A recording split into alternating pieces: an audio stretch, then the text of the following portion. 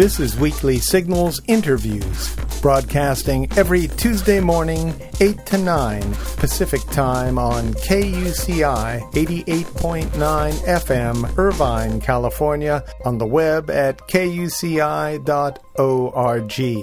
I'm Nathan Callahan. And I'm Mike Kaspar. From Chile to the Philippines to South Africa, to her home country of Canada, our guest today, Maud Barlow, truly understands how a handful of corporations are gaining ownership and control of the Earth's dwindling water supply and, in turn, accelerating the onset of a global water crisis. In her new book, Blue Covenant, Barlow not only details her discoveries about the world's water situation, but focuses on the grassroots groups that are fighting back against corporate theft, government mismanagement, and a changing climate. Barlow is the national chairperson of the Council of Canadians and co-founder of the Blue Planet Project, which is instrumental in the international community in working for the right to water for all people. Maud Barlow, welcome to Weekly Signals. Delighted to be here. Thank you. How are you doing today? I'm fine. This is wonderful. I've been in your wonderful country, many times, but I'm on a tour here, and it's been just really powerful to be just kind of diving in, if you'll forgive the water image, to the water issues in the different parts of the country. I mean, I've been in the thirsty deserts in the Southwest, and I've been just come from New England, where people are fighting what I call water hunters. The big bottled water companies are all over scrambling for water, because where there is water, of course, people say, why should we worry? I say, because you've got water. Where you don't have water, you should be worried you don't have it. Where you do have it, you should be worried you do have it, because they're coming after it. So it's been just a fabulous tour, and speaking to Americans all over who really are beginning to take this very, very seriously. Now, you're up in Seattle right now, right? I am. And I would assume that they have water up there. They have water, but you'd be surprised. I mean, all the communities that you think are so water-rich, many of them are dependent on glacier melts that are, glaciers that are melting, and aquifers that are being depleted. You'd be surprised at areas that we just assume there can't be a problem. Chicago being one of them, where there are water crises coming. And then, of course, there's the areas in the Southwest or in Florida. I was just in Florida. They're adding over 1,000 new people every day into Florida, and they're pumping their groundwater so fast that big sinkholes are opening up, and houses and even shopping malls are being swallowed up. That's how fast the water is being pumped in Florida. So believe me, this is not an issue that's just localized. Well, it's localized here in Orange County, though. You guys have got very local problems. Yes, I mean, it seems like forever we've relied on other people's water here to stay afloat. Right. The Owens Valley, the Colorado River, Sacramento. How would you describe our water situation in Southern California? You're in crisis, and it's the most important thing I can say, two most important things. One is this is not cyclical drought. The Colorado is in catastrophic decline. The snowmelt from the Sierra Nevadas, the snowmelt for other states up a little above you from the Rockies are all in crisis. Lake Mead may be gone in 10 to 12 years. It's very important that people understand that this is not a cyclical drought, but that demand is outstripping supply. The Ogallala aquifer is being pumped too fast. The rivers are being drained and dammed too fast. That's the first thing. The second really important thing to say is it's salvageable if we're careful and smart.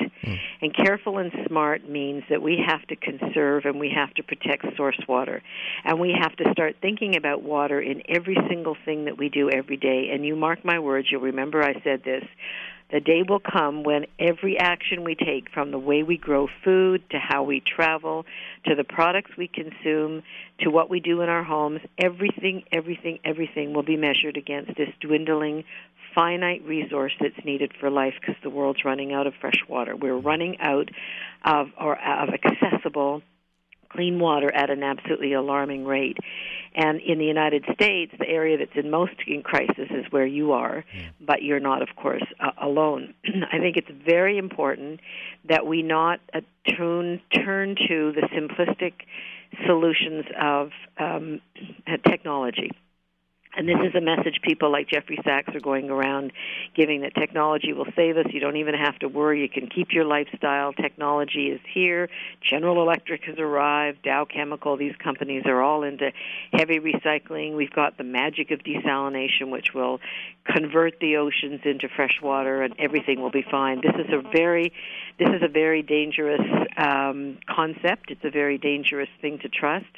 But when I did research for Blue Covenant, I found that the government here in the U.S. and the Europeans and the Chinese, but particularly here, is putting all its eggs in this basket. Instead of source protection and instead of conservation, which is where you're going to find the most water to save and to use, they're looking towards the salvation of high technology. And I really do warn people, there's no shortcut answer to this. We've got to stop destroying, polluting, and overusing our water. Is there any truth to desalinization? It seems like they've been talking about that for half a century. Is there any advancement in that field? No, not very much. It is, although they're talking about 25 to 30 new desal plants, big ones, in California alone. And the number of desalination plants around the world is set to triple within the next 10 to 15 years. I mean, everybody is now counting on this as the miracle technology. Desalination is fossil fuel intensive, and therefore creates more global warming. It's very, very expensive. Excuse me. These big behemoths, like in Tampa Bay, Florida, get built, and they go into such cost overruns. They sometimes just get abandoned. It's polluting. What it does, desalination takes the seawater and it churns in all sorts of aquatic life as well.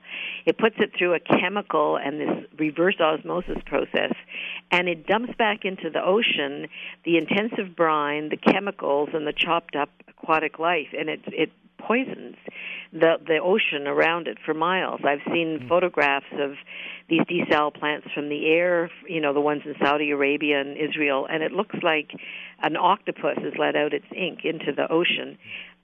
There is probably some place for small desal to protect local aquifers and to convert brackish water, but depending on these great big machines, while we are creating desert, and here's the image I want you to have in your mind, that we are, in fact, creating deserts as we urbanize and pave over water retentive landscapes, as we're sucking up groundwater way faster than it can be replenished. We're creating desert. In China, they're creating a desert the size of Rhode Island every single year, because they've diverted their water from watersheds and food production so that they can make all the world's toys and running shoes and shower curtain liners. And so we must look to these technologies very sparingly. And one last thing to say about desalination, two last things. One is that they're now looking at nuclear-powered desal, which is another whole concern that we have, water-wise and every otherwise.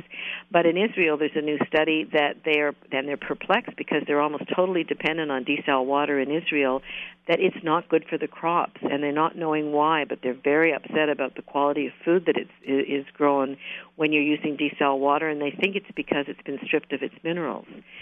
So, there is no substitute for what nature gave us, and to think that we can rise above nature and play, against nature's laws like this, is foolish. It's hubris. We have got to get away from it. We're speaking with Maude Barlow. The book is Blue Covenant, The Global Water Crisis and the Coming Battle for the Right to Water. Let's get into the commercialization of water. And I do want to come back to what you said about conservation and how we can help ourselves, but let's get into sort of the political realities, these sort of corporate realities that are taking place today. Unbeknownst to many people, although we all know about the bottled water, we see the omnipresent bottle of water that we all carry around now. Let's get in a little bit. You carry one around, Mike? Well, I've seen people do it. Shame on him.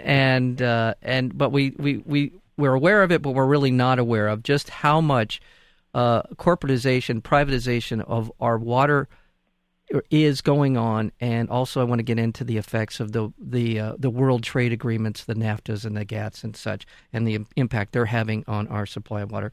When did this begin to take place really strongly, the privatization and buying up of our waters? Well, it started in different ways about 15 years ago. The few private companies that existed were really in France, and mostly everywhere water was either water services. If you lived in a poor country, they were non-existent, or they were public in North America and Europe and so on. Margaret Thatcher brought the first privatized water services in, and then the two companies that existed in France were poised to go global when all of a sudden it became clear that the global south desperately needed water services, and the World Bank started saying, okay, we will fund you, but we're going to tell you that you have to take these private companies. We're not going to help you build a public system. And so they forced basically a private system on the global south, and then these companies have also been coming into to other countries. I mean, we've had privatizations here that have been reversed, most recently in Stockton, California, and Atlanta, Georgia. There are many communities that have tried privatized water, and it hasn't worked. But these... Was that their own city governments trying? Yeah, their own city governments decided. As you know, the federal government used to fund infrastructure repair and development, and now does not very much. I think it's down to about 3%. And by the way, Food and Water Watch, on which I chair the board here in the U.S., is calling for a clean water fund to have a set-aside fund at the national level for water infrastructure, because we literally need billions of dollars of money for water infrastructure, because we're losing water from old pipes, but we're also allowing the leakage of water from sewage spills from this infrastructure that's desperate. Some of it's 100 years old. It just needs repair. But rather than being able to afford this or to afford water services, a lot of municipalities are strapped because they have had their funding cut from the federal and state level. So they believe this myth that these private companies are going to do it better. Well, the private companies with the same amount of money have to find 10 to 15% savings from all of this to pay to their investors and their great big salaries and so on. So they cut costs and they cut services. And in Atlanta, the water was coming out of the tap brown and stinking, and people were just furious. Well, how does this work? So I'm the city of Atlanta, and I bring in a private company. What, do they come in and take over what is essentially a public asset? Yeah, and then they start running it. Is that so? They start running it, and they run it on a for-profit basis. So they have to charge enough, not only for their services, which I think is fine. I mean, I think we do need to charge for water services, although we're calling for block pricing so that everybody gets a certain amount for very little, for what your needs are, so the poor are not, cut off from their water. But then you have, then if you're going to waste water and be stupid about water, you're going to pay for it, right? But they come in and they're not charging for the service. They're charging for profit. They're charging because they're a great big corporation that has to make profit for their investors. But are they ever obliged to begin to repair? Well, that's what happened in Atlanta. They promised they would. They promised again and again and again. And after just 3 years of a 20-year contract, Atlanta kicked them out. Okay. And this is happening all over the world. Suez was just kicked out of Bolivia, the capital of Bolivia. I know in South America this is a big thing. Oh, yeah. Argentina's just kicked them out after 30 years. They said, we have had it.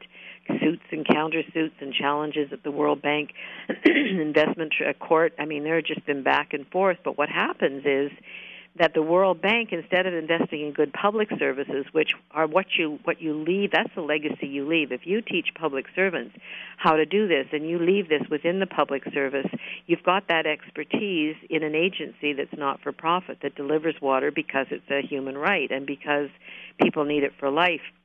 If you hand it over to a transnational that doesn't even live there and doesn't care about the people, they just turn it over to a bunch of managers who are running it, and they're told, find profit. We don't care how you find it, find profit.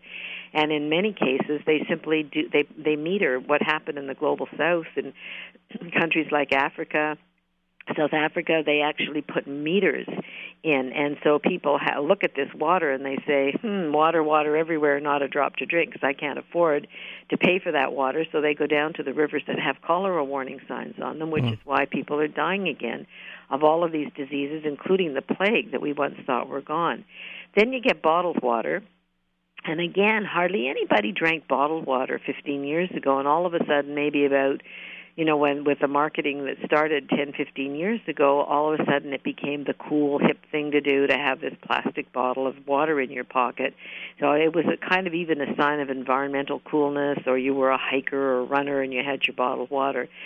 And we're saying to people, stop and think about this. Your regulated clean water is coming out of your tap, and it's highly regulated, and it's, very, very inexpensive or free. This bottled water is usually tap water if it's Coke or Pepsi, or it's taken from an aquifer that your neighbors need. So remember, this is water being stolen from a neighbor somewhere. And I've just come from New England, where the water hunters are all over pulling that water up out of the ground. And Vermont's now passing public trust legislation to protect their groundwater. They're so worried about these water hunters. So when you drink Poland Springs water or Perrier, you're drinking water from somebody from another American's aquifer or water spring, and they don't want this. So wait. How does you mean? Are they literally drilling down into? Yeah, I call it water mining. Water mining is so they set up an operation and then. Well, they just get access to the land, and you see, this is the problem. If you have land, technically you're supposed to own the rights to the water under the land, and that's fine if you're using it sustainably. But what these companies do is they drill down into the aquifer and they suck up the water that comes for miles around. It's not just under their land. And it's been a free for all. In most states there's absolutely no legislation to prevent this. These companies just come in, you buy it, you get a permit, or you don't. They haven't even had a permitting system in Vermont, for instance, and these companies are just coming in and drinking it dry.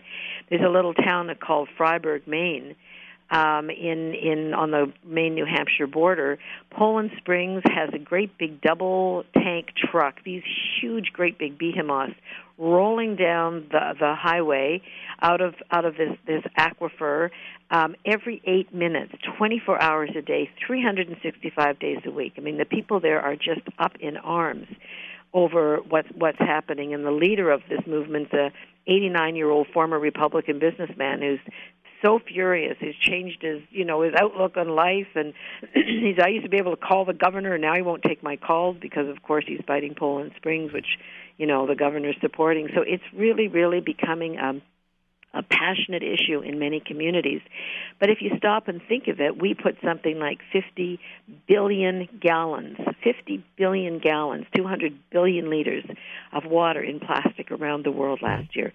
Excuse me, and that's growing at about 10 to 15% every year, and that means that we're filling up landfills and our meadows and our streams and our rivers, or dumping it in the ocean. 95% of that plastic around the world does not get recycled. And it's unregulated, and your listeners should know that bottled water is unregulated and likely not as safe as your tap water. We just spoke last week, Nathan and I off mic. We talked to a guy that was Captain Charles Moore. Who had been out. Go ahead. Well, I don't know exactly where you're going with it, but he's talking about the gyre off the coast of California that runs to Japan with a lot of plastics. And I guess that's where you're going. Yeah, it's like a 4,000-mile long, and they're not even sure how deep it is. They've sent a trash heap that's floating in the ocean. And it's mostly small plastic particles. And you've got to believe, it's certain that much of this is coming from these bottled water containers, and it's filling up our oceans with this deadly plastic that the fish are eating and recycling into our food chain. So it's just the one I'll go in. The one story he told, which I thought was fascinating, is the albatross can't recognize the bottle caps, and they are feeding it to their young, and the young are interpreting that as food and starving to death. A quarter of the albatross population is like 250,000 albatross are dying a year. Because of this. That's a horrible story. Well, Captain Charles Moore, and he was here. He's from Orange County. He was in the studio talking about. We have this notion that we're above nature. We humans, particularly in the global north, we're the kings of nature. Right. We don't have to obey nature's laws because technology will somehow come along and fix it all. And to me, that's the worst kind of hubris. It's like saying if I put some poison in one part of my blood in my body, it'll stay localized and won't move around. We know that's not true. And how do we not understand that the the water, the fresh water in the world, is the lifeblood of the earth, and if we destroy it, well, I mean, just to put a little frosting on that story, because of this 4,000-mile long, what's a gyre? Well, they call it the gyre. Gyre. It is choking off life under it because it's knocking down a lot of the light source, and the plankton who would normally be migrating to the surface for their sustenance are now being eaten by these sort of barnacle-like things that are living off the plastic. So it's destroying this ecosystem in a very significant way, and it's, like I said, 4,000 miles long, so it's not an insignificant amount of. So I want to real quickly, because we're unfortunately running desperately short of time here. Vivendi, Suez, Bechtel, these are some of the larger corporations. We have a lot of this relationship between these companies and the countries that they are sort of pirating this water out of are sort of cemented by GATT and NAFTA, these world trade agreements. Am I correct in saying that? Yeah, you're absolutely correct. In NAFTA, the North American Free Trade Agreement, water is both a good and an investment. In the WTO, water is a good, and now they're trying to put water into the General Agreement on Trade and Services, which would mean that a city like Atlanta, which went private, wouldn't have had a chance to undo it, because you basically make an agreement to open up your markets, and you can't undo that agreement once because it supersedes national law. Yeah, you know, people who are doing really good work on this, Public Citizen trade campaign with Lori Wallach's doing terrific work. If people want that, there's very good information on Food and Water Watch's website. I chair the board of Food and Water Watch here in the U.S., and they've got wonderful work and study. IATP, Institute for Agriculture and Trade Policy, go to their website. Excuse me, they've got really good material on it, on trade and water. So there's terrific ways for people to get more information on how these trade rules basically tie the hands of local and state governments to protect their local water sources or their local public sector or their local hiring laws and so on, and superimpose upon it the rights of these big corporations. And we need to stop seeing this as countries versus countries, but rather how these trade agreements are used to put down and negate the rights of citizens everywhere. That's why I was a Canadian. I love working here because I don't see this as Canada's water or U.S. water or whatever, but this is ecosystem water, and we need to be building agreements around sharing and taking care of the resources that we have around us, and respecting the rights of all people to live with dignity and with water forever. Well, we need to end on some positive notes here. Are these GATT or NAFTA agreements coming up for renewal anytime soon? Do we have an opportunity to modify these agreements so that we can then begin to take control of our water system? Well, we have stopped the General Agreement on Trade and Services at the moment because the whole WTO has ground to a halt. And that's the good work of groups like ours and working with poor governments in the Global South who said we just had enough of this. And we have to remember that the extension of NAFTA to Latin America it was called the Free Trade Area of the Americas, is dead as a donut, dead as a whatever it is dead. Yeah. It's gone. And that's because of resistance, and that's because we shared our information with people in Latin America and said, this is what NAFTA did here, don't let it happen to you. So this is good news.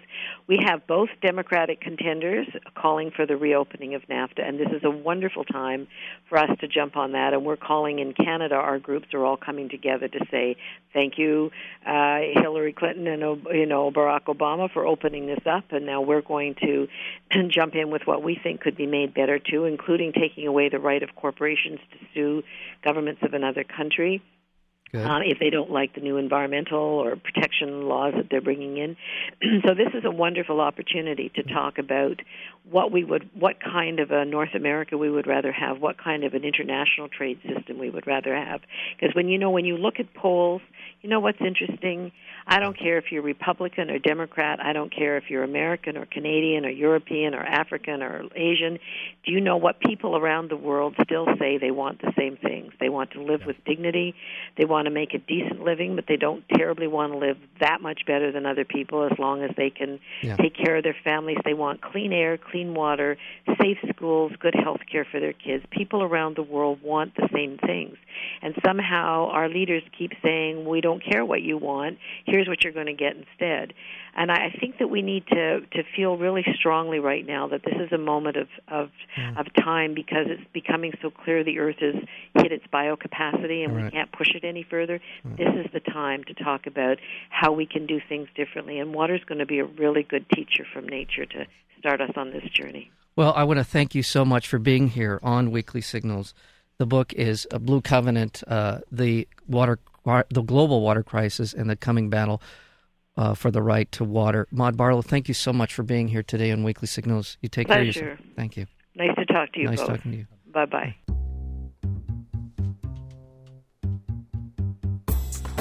To learn more about Weekly Signals interviews, including upcoming guests, or to download the podcast, visit our website at weeklysignals.com.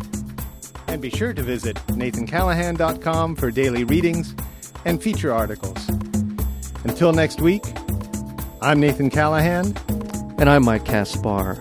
And this is Weekly Signals.